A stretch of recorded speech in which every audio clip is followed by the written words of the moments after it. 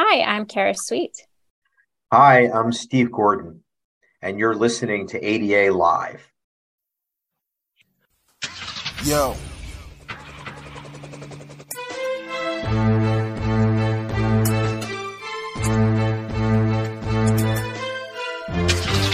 right, let's roll. Let's go.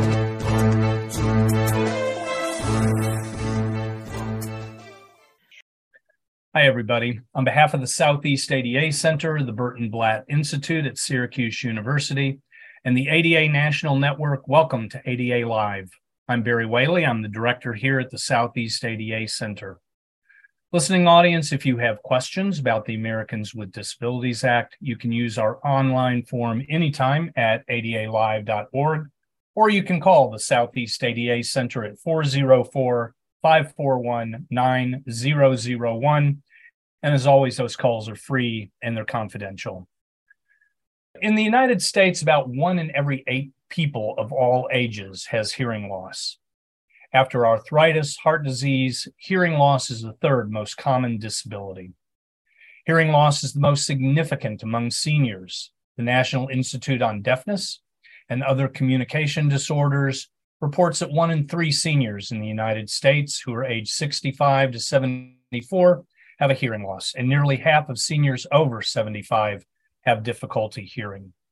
In this episode, 2 assistant United States attorneys talk about the rights of people with hearing loss, deafness, or other communication needs in healthcare settings. We'll highlight cases and settlement agreements the Department of Justice has handled that deal with these rights under the ADA. So our guests today are Steve Gordon. He is Civil Rights Enforcement Coordinator and Assistant United States Attorney for the U.S. Attorney's Office for the Eastern District of Virginia, and Kara Sweet. She is the ADA and Civil Rights Coordinator and the Assistant United States Attorney for the U.S. Attorney's Office in the Middle District of Tennessee. So first, welcome to both of you. Glad you're here. And let's begin because some folks may not know what your job is or your role. So Kara and Steve, if you could maybe tell us a little bit about what you do as Assistant U.S. Attorneys. Sure. I am an assistant U.S. attorney in the Middle District of Tennessee, located in Nashville. And I'm a member of the Affirmative Civil Enforcement, or ACE unit, which pursues typically fraud on government programs, often involving healthcare. And we also investigate and resolve complaints concerning civil rights violations, including the Americans with Disabilities Act, the ADA. And given the amount of healthcare context, we often have an ability to reach out more proactively when we experience complaints with respect to healthcare violations involving some of the same providers we investigate. And I've been at the office for almost 5 years. And I'm in the U.S. Attorney's Office in Alexandria, Virginia, which is a close-in suburb of Washington, D.C. And our district has between 6 and 7 million people, and it's the eastern half of Virginia. And I coordinate our civil rights enforcement program, and I work on civil rights cases full time. And a large part of my docket involves Americans with Disabilities Act cases. And because Gallaudet University is in Washington, D.C., we have one of the largest populations of deaf people in the United States and probably the world in the Washington metro area, which includes Northern Virginia. So I've seen a lot of cases involving people who are deaf in healthcare settings. And similar to Kara, I previously worked on other types of cases in the office involving healthcare providers. But right now, most of my work is involving civil rights and the ADA. Great. I appreciate that. Thank you. So, Carrie, we are working with you trying to arrange for some settlement agreements right now at Southeast ADA Center. And we've also worked with other entities across the Southeast to provide training to businesses who are in some sort of settlement agreement with the DOJ. And most of those have to do with effective communication or the lack of effective communication in healthcare settings. So the requirements for individuals who are deaf or who have hearing loss or other cognitive issues or other communication needs are covered by the ADA, right? So when we're talking about effective communication, what exactly do we mean by that? The Americans with Disabilities Act has a set of regulations that specifically address certain kinds of disabilities and the requirement that covered entities ensure effective communication. And the disabilities include people who are deaf, people who are hard of hearing, people who are blind, people who have speech disabilities. And there's other disabilities that sometimes cause communication disabilities as well. Those are sort of the four main ones. And when we say effective communication, the ADA requires that people with disabilities get the same level of communication and the same information that people who don't have disabilities. So it's about leveling the playing field and ensuring equal communication and equal information. So when we talk about effective communication and you say, equal opportunity to communicate with, in this case, their healthcare provider, who makes that decision, Steve? Is that the healthcare provider? How is that determined? So it's a really good question. And Title II of the ADA, which applies to state and local governments, has a slightly different rule than Title III, which applies to private entities. And what Title II says is that state and local governments are required to give primary consideration to the request of the individual with a disability. Very important. So if someone asks for something, that needs to be given primary consideration. Under Title III, private entities are required to consult with individuals with disabilities, and then they can decide the decision they make. The auxiliary aid or service has to provide effective communication. If they just decide, well, we're going to decide what's easiest for us, and it's not based on the threshold of what's effective, that's not going to come up to the requirements of the ADA. So, and there are multiple kinds of auxiliary aids or services. I'm sure we'll talk about that in a little bit, but it's very important, whether you're a private entity or you're a state or local government, to consult with the individual, because they're going to know the best auxiliary aid or service that's going to allow them to communicate effectively.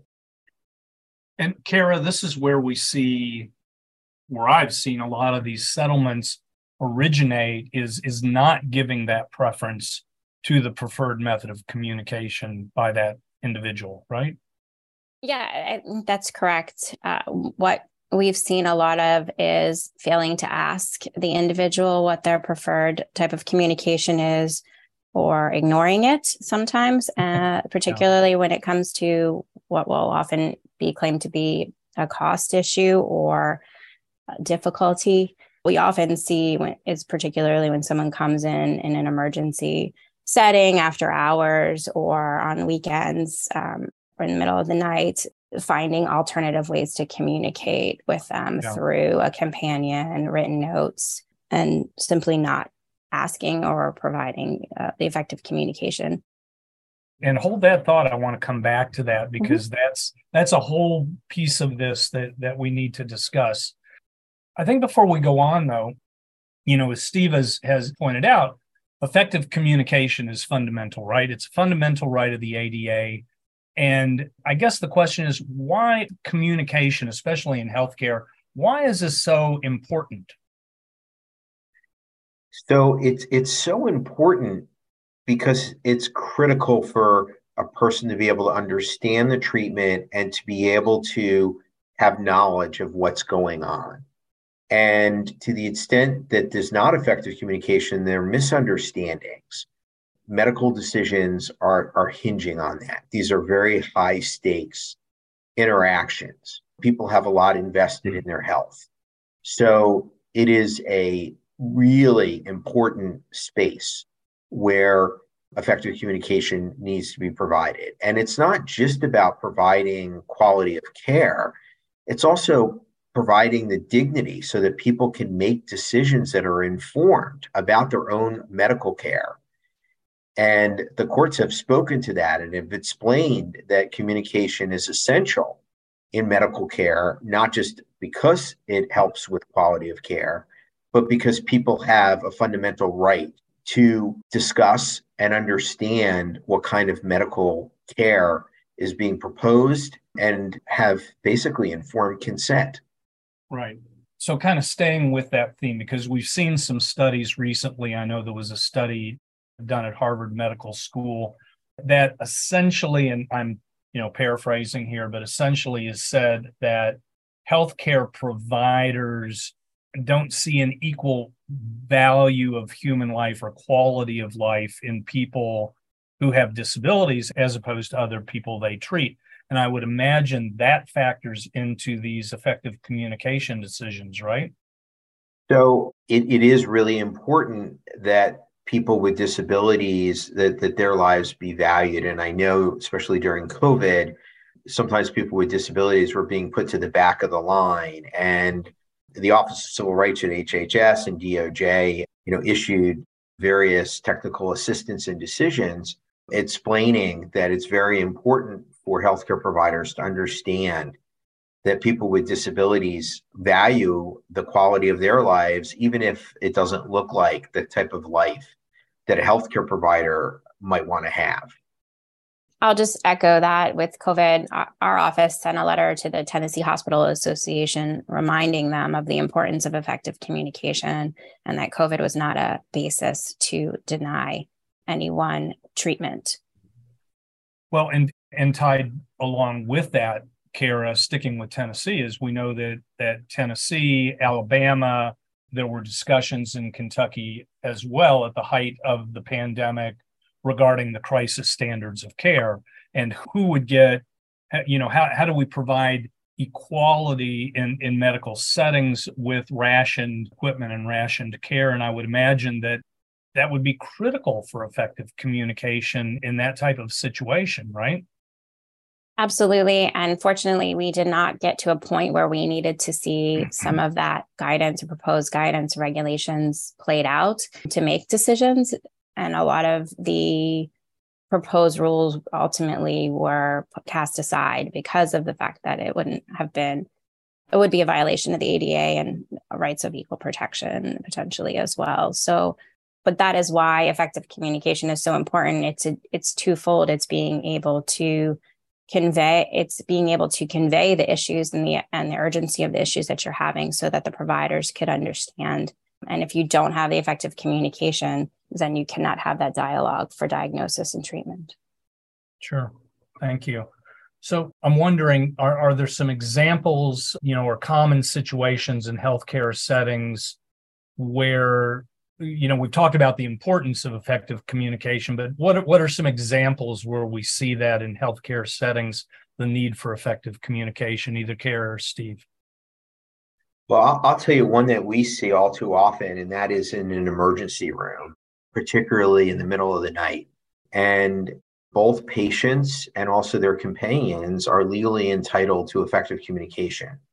And hospitals are required to ensure that they can provide equal services to people with disabilities all times of day and night. If the emergency room is open 24 hours a day, they need to provide services 24 hours a day. And that includes sign language services. They need to be prepared, have sign language interpreting companies under contract. I've also seen it come up where nursing facilities will not admit someone because they need sign language services. And that violates the ADA. It's an eligibility requirement that's based on a disability. And that is a violation. So those are two times that I've seen it, come up. Another place that it's come up in my practice is local mental health agencies. And here in Virginia, we have 40 local mental health agencies that provide services to people with intellectual and developmental disabilities, people with mental health issues, people with substance use disorder. And they also, in their services, their counseling services, their emergency services, are required to ensure effective communication. And we'll talk about this more later, but I have a settlement agreement with a local mental health agency for failing to do that. So it comes up in a lot of different contexts that I've seen. To add to that a bit, I think what Steve said is correct. Most of the time, you find the issues in the emergency care area as well. But I've also dealt with situations where people have had scheduled appointments knowing that an interpreter was needed and none was provided. Right. So, even when you think you have a situation where there's going to be effective communication, oftentimes it's not for whatever reason. And I think in particular lately with healthcare providers, there's been a lot of turnover in staffing and a lot of temporary staffing. And that really has impacted the knowledge of a lot of the healthcare providers and their staff as to what is required and what the hospitals or healthcare providers' policies are about providing effective communication. That's a very good point, Kara. Yeah, I hadn't considered that. In addition to that, I would think, when we think about the modern healthcare industry, healthcare providers are on the clock, right? Their performance is judged by the number of patients they see within an hour or a day. So I would imagine that effective communication, although right, is often overlooked. I would say every healthcare provider does it differently. Some are surprisingly better than others in that they have someone on staff to provide interpreting services from 8 to 5, Monday through Friday. Of course, that's not when an emergency happens. Emergencies happen at other times. And so they may not have a great plan in place for after hours. We also see a lot of differences with rural healthcare settings versus the city settings and not having, live interpreters available in some of the rural areas. I think there are multifactorial issues to look at and give consideration to, and considering where problems lie and how to address them. And I'll add in a few other instances that may not come to mind easily or right away, and that is correctional facilities have infirmaries. And it's very important that effective communication take place there. And I had a case a while back involving a jail that didn't provide effective communication. And same thing in colleges and universities, they'll have an infirmary as well. So it's very important. Once a person gets into a skilled nursing facility, they have an ongoing obligation as well. And I had a case where an individual was in a skilled nursing facility for a few months and she's deaf, and they never provided a sign language interpreter. And that's a really big problem. So nursing facilities really need to look at this because we've been finding a lot of compliance issues in that space. Yeah, that's a good point. Steve, a couple of minutes ago, you used the term appropriate auxiliary aids or services, and the ADA offers guidance on appropriate auxiliary aids and services to provide effective communication. But what do we mean when we talk about auxiliary aids and services? So it's a great question. There's a lot of different kinds of auxiliary aids or services, and appropriate means that it works for that individual. You might have someone who's deaf from birth, and they often will be most comfortable with American Sign Language. By contrast, you might have someone who lost their hearing later in life, and they're going to be more comfortable with something called CART. And CART is computer-assisted real-time translation, which is a type of transcription service where you have a transcriber who's transcribing the information, and they will come into a healthcare setting and transcribe what's going on. For someone who's blind, you might have large print, you might have Braille, you might have a screen reader type of thing. So it really varies. And that's why it's so important to consult with the individual with the disability. There are agencies in a lot of states. Here in Virginia, the Virginia Department of the Deaf and Hard of Hearing can provide assistance for people wanting to learn about different kinds of auxiliary aids and services for people who are deaf and hard of hearing. And the Virginia Department for Blind and Vision Impairment can do the same for that type of disability. So it's really important. There's a variety of them. People in the hard of hearing community have a lot of complaints that sometimes a healthcare provider will just give them a sign language interpreter, even though they don't know how to sign. So it's really, vital. They might need an amplifying device. They might need, captioning. There's other types of auxiliary aids and services. And the ADA regulations list a lot of them, but it also explains that as technology advances, new ones are coming online all the time. So it's important to keep abreast of that. And people, who have communication disabilities are going to be the best experts in what's going to help them individually. And I'll also put in at this point that the auto captioning function, which you'll often find on Zoom or WebEx, often has accuracy issues. Right. And those accuracy issues can create ADA liability. So it's very important. You're often going to need to get someone live to do your CART, as opposed to just using auto-generated captions. And I've had cases on this very issue. So for people out there listening, know that auto-generated captions are not yet accurate enough in a lot of circumstances, particularly medical circumstances where high stakes type of conversations are going on. Perry, you had mentioned rural healthcare challenges before, and I'm wondering, what is the role of video remote interpreting, or VRI, and what are its strengths and weaknesses in those settings? Great question, Perry. VRI is often used by rural and urban hospitals in particular and other healthcare providers when a live interpreter, ASL interpreter, might not be available, or in the interim before one can come. And sometimes hospitals will defer to that as the auxiliary that's appropriate for the patient.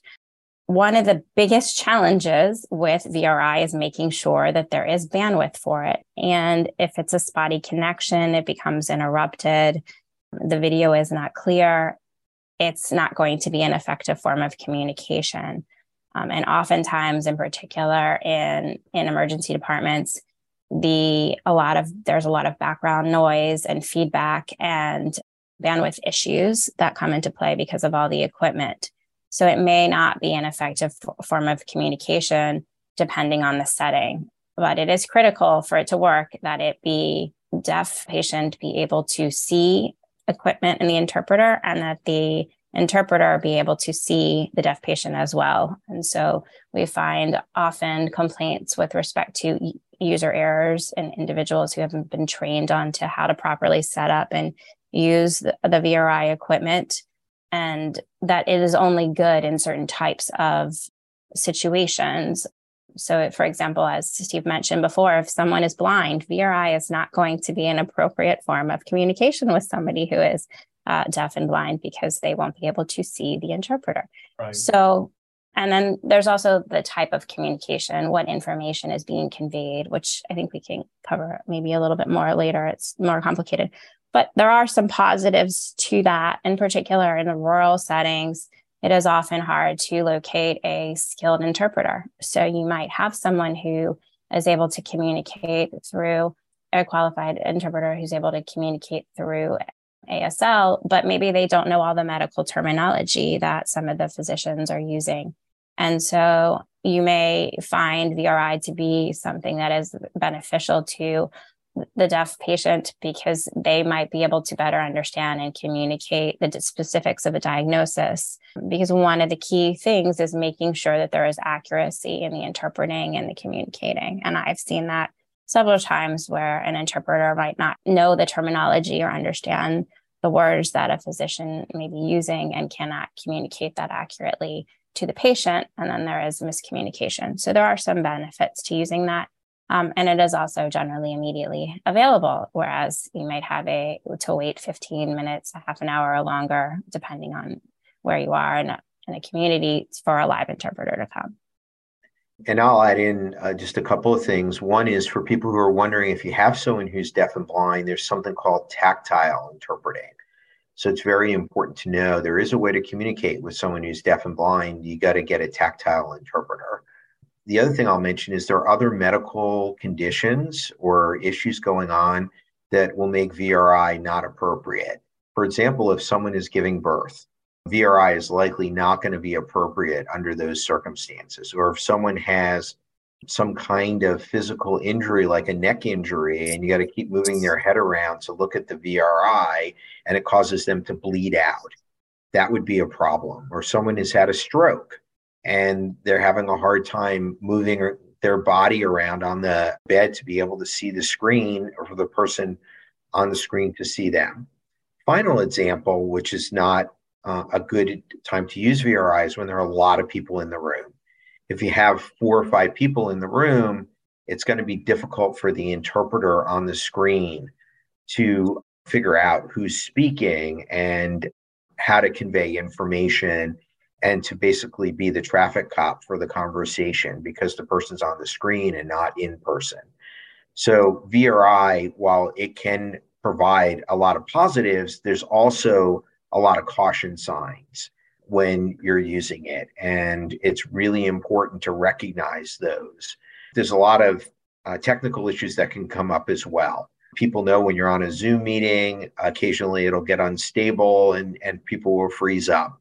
Well, if you're in a doctor's appointment and you're talking about, cardiological issues, and that happens, and it's your heart that's at stake, that's going to be a problem. So it's really important that the VRI be on a network that's robust and it's wideband internet connection, so that, it really works. And it's important to check it. Healthcare providers need to look at the screen and not just make it face the patient, to make sure it's actually working. And if it's not, you need to get an on-site interpreter if you're having problems, with the VRI.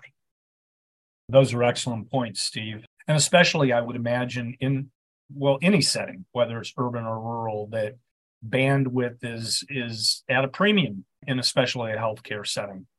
I'm curious, Steve, you had mentioned tactile interpreting. I'm wondering if you could describe that a little more in detail for folks.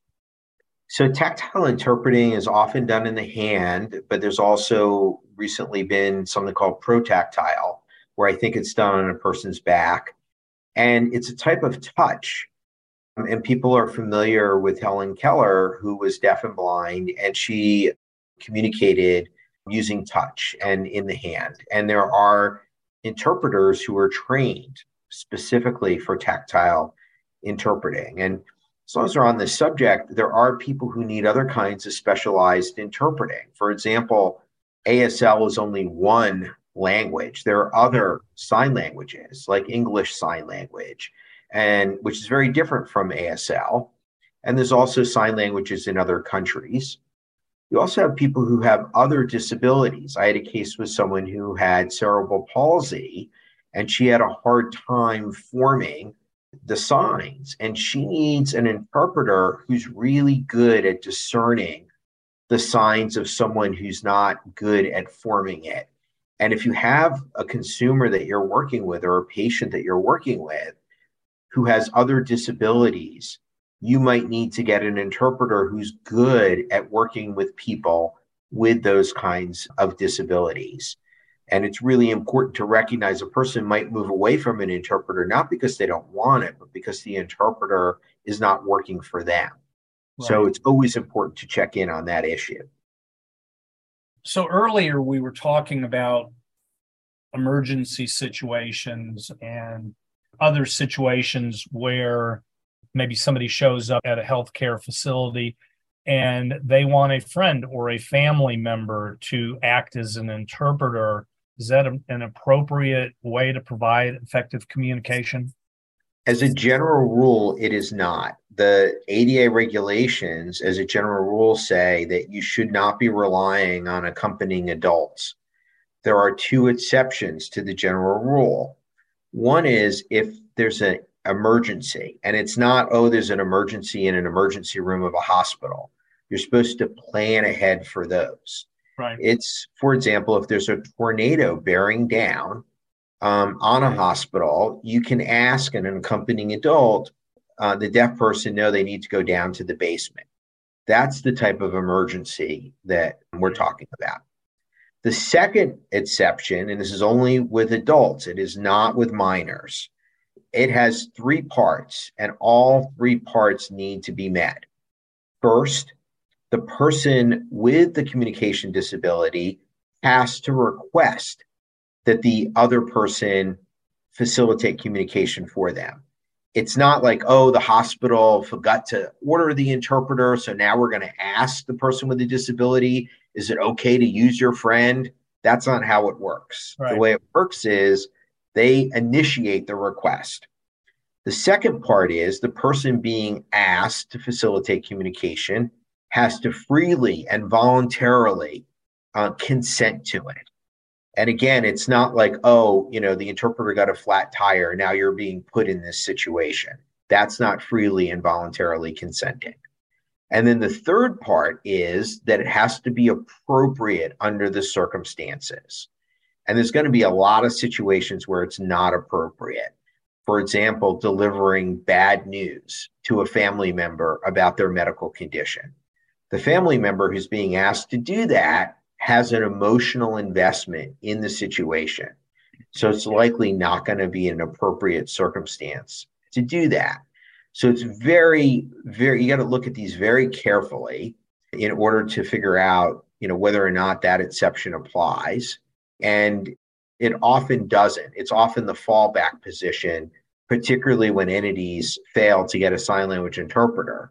They fall back and say, okay, well, we're just going to use a friend or family member. And that's very much disfavored under the ADA. Are there other risks of using a family member? I'm thinking in terms of bias, perhaps, when using somebody who's a family member or friend. There's a lot of risk to using. I'll throw out a few examples. If you have a family member, let's say you have a 17-year-old daughter and she's deaf, and you ask her parent to interpret for her, you're going to be compromising her privacy. And that's a big issue. You might have someone, let's say, who's hearing, and they are in a psychiatric hospital, and a family member is coming for a family meeting, and the family member is deaf. And the person who's hearing may have their own agenda for what they want to go on in that circumstance. And that's another risk that you run into. So it's fraught. It's a fraught area to have people who have emotional involvement. One of the tests for whether or not a person is a qualified interpreter under the regulations is, are they impartial? And family members are usually not impartial to whatever's going on. That's the point, yeah. So under the ADA and other federal law, healthcare providers have to provide reasonable modification to policies, practices, and procedures. That might be a visitation policy, and we saw that during the height of COVID pandemic when family members were not allowed to visit people in hospital, when necessary to avoid disability discrimination. So could you give us some examples of when reasonable modification would be needed in regard to effective communication? So COVID is an excellent example. During COVID, a lot of hospitals had a policy that no one was allowed to come into the hospital because they were worried about someone bringing COVID in. And they were required to modify their policies, practices, or procedures to allow a sign language interpreter to come in and do their work. Right. So that's very, very important example. Kara, anything to add? Oh, beyond COVID, I think what you have to understand is that if an interpreter is in the room, they're not a visitor, they're an interpreter, and that is considered one with the patient. And so, for example, if the visitation policy is no more than 2 visitors in the room and there are 2 family members and an interpreter, that's not violating policy. A lot of it is just understanding the language and the appropriate use of the words so much. I think COVID is probably the biggest example, though, of where you see need to modify policies in that regard, at least most recently. Yeah. Often we hear, Kara, that healthcare providers will say that providing accommodation with people with disabilities, especially in effective communication, that it's too expensive or that it's too difficult. Are there situations where a healthcare provider would not provide a sign language interpreter, for instance, or some other auxiliary aid and service? Generally speaking, there should not be a time where there is no form of auxiliary aid provided. The standard is about undue burden, and it is a really high standard. It's not that it's expensive. It's much more limited in the circumstance, and very difficult for a healthcare provider to show that they cannot provide any form of auxiliary aid. I think, oftentimes you look at it in a limited basis of how quickly can you provide the auxiliary aid? And sometimes by the time a hospital may claim that they could have provided the interpreter, the patient's already been discharged. Yeah. And so there may be issues that way where they'll try to say that. But you also, you don't want to delay treatment if it's necessary. So you have to give consideration to that.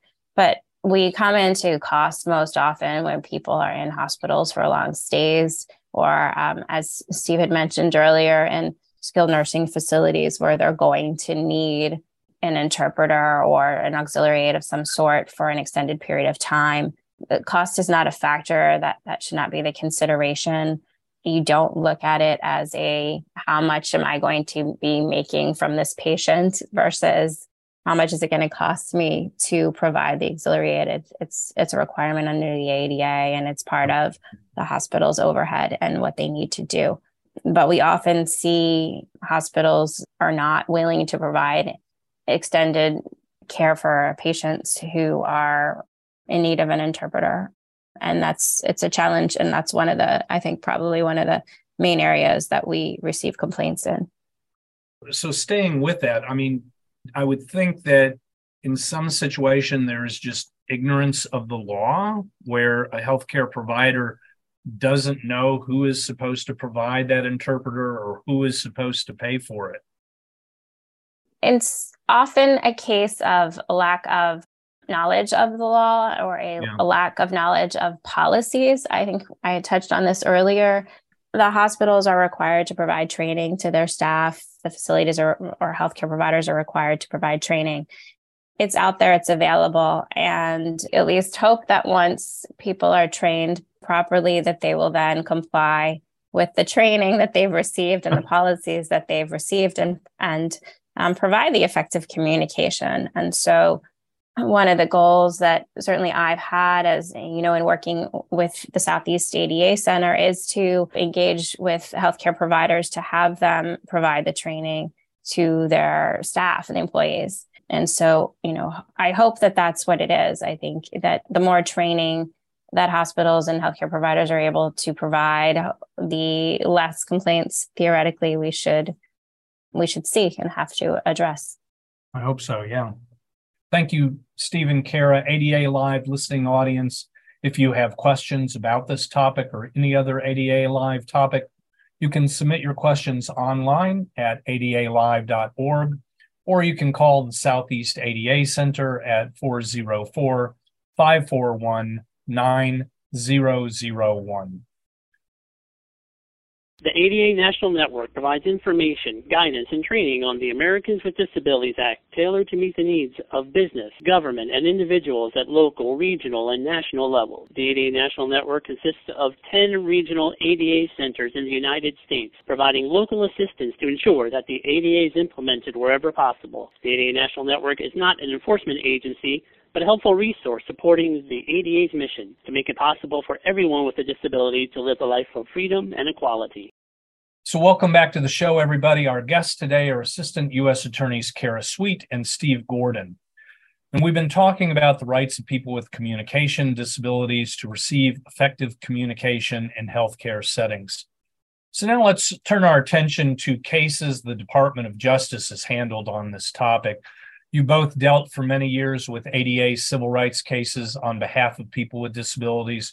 We know that the Justice Department vigorously enforces ADA rights of people who are deaf or hard of hearing, as well as those who have blindness, cognitive impairments, or other conditions that affect communication. So, Steve, I'm wondering if you could tell us from your experience, maybe a couple of DOJ settlement agreements that have dealt with effective communication in healthcare.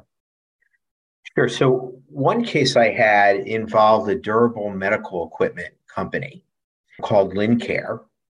And they had failed to provide a sign language interpreter for an individual who came in to rent a device from them. It was a CPAP device. And these appointments to rent these last about 90 minutes. I know that because that's what it says in their internal documents, that you should spend about 90 minutes with someone. And there are safety issues when you're using a CPAP machine. And they just didn't get her a sign language interpreter. And I think, like some people who made the mistake of, magical thinking and thinking that a person could just, read lips, or that, handwriting would be enough. Right. So that is one case that we have. And that case, they operate about between 800 and 900 retail outlets throughout the country. And that was a nationwide settlement that we had with them. And they're now required to comply with the ADA and ensure that their frontline staff understands what they're supposed to do. Second case that I can talk about involved a hospital, Spotsylvania Regional Medical Center. And by the way, I'm mentioning them because you can find them on ada.gov, which is the Department of Justice's website. And these are in the archives area. And that case involved emergency admission, late night admission. And it was a companion, not the actual patient, who needed the interpreter. And they failed to provide the interpreter, including for some really vital, important, high-stakes conversations involving end-of-life care. And it's really important to understand that there was no doubt that they understood the person was deaf. It was very clear the person asked for sign language interpreting services, and they simply did not provide it. And they too are now, under a settlement agreement where they're required to train their frontline people and have appropriate policies. Another case that I had involved Goochland Powhatan Community Services. This is a local mental health agency that serves Goochland and Powhatan County, Virginia. And they had a consumer with intellectual and developmental disabilities who's also deaf. And she was receiving services from them. And as a part of their services to people with intellectual and developmental disabilities, they have a monthly face-to-face meeting to ensure that the consumer is receiving the services that they need. And they provided services to her for 33 months. And it wasn't until the very end of the 33 months that they finally got her a sign language interpreter. So it's very important to understand people may have multiple disabilities, but it doesn't mean that they're not entitled to effective communication.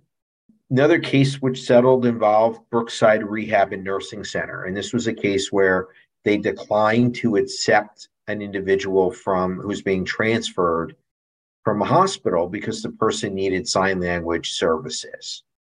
And in that case, it's very important to understand that if you're like, okay, well, this whole sign language thing is complicated, the way I'll deal with it is I just won't get sign language interpreters, and we'll tell people we don't offer that. That's a violation of the ADA in and of itself. So you can't go that route. So, Steve, you touched on something a minute ago, and I don't want to quite let it go yet, because our focus has, throughout our conversation today, has been on the patient who may be deaf or hard of hearing or have some other communication difficulty. But in fact, ADA protections or obligations, I should say, for effective communication might also apply to people who are deaf or hard of hearing accompanying the patient, right? That is correct. And in fact, the ADA effective communication requirements specifically apply to companions, and it includes people who are deaf, hard of hearing, blind, have a speech disability. So it's very important for healthcare providers to understand that your responsibilities for communication are not just to the patient. It's also to the companions who are with the patient. And it's not just healthcare proxies. I've had people come in and say, well, they weren't a healthcare proxy. We didn't have to communicate with them. That's actually not correct. Companions is broadly defined in the ADA regulations, and it doesn't just include healthcare proxies. Good point. Yep. Thank you, Steve. I think the elephant in the room here that we haven't addressed yet, and I'm asking for your opinion now, we keep seeing these types of lawsuits, right? We keep seeing healthcare providers who continue to discriminate against people who are deaf or hard of hearing or have other communication difficulties. Why do you think that is? So I think there's a lot of magical thinking. And the magical thinking is that lip reading is something that people who are deaf or hard of hearing can do. And there have been some scholarly studies done on this that show that the average accuracy rate is pretty low. I think it's somewhere between 10 and 15%. But it's magical thinking. It's magical thinking that handwritten notes is somehow a replacement. And I think lack of training. I know Kara touched on this a bit, but frontline people need to be trained on what they're required to do. And you may have the best policies in the world, but if you're not training your frontline staff, the people who are dealing with folks, the person who does the admission at 3:00 in the morning, then you're not going to get people complying with the ADA. So it's really important. And training is one way to deal with magical thinking. Yeah.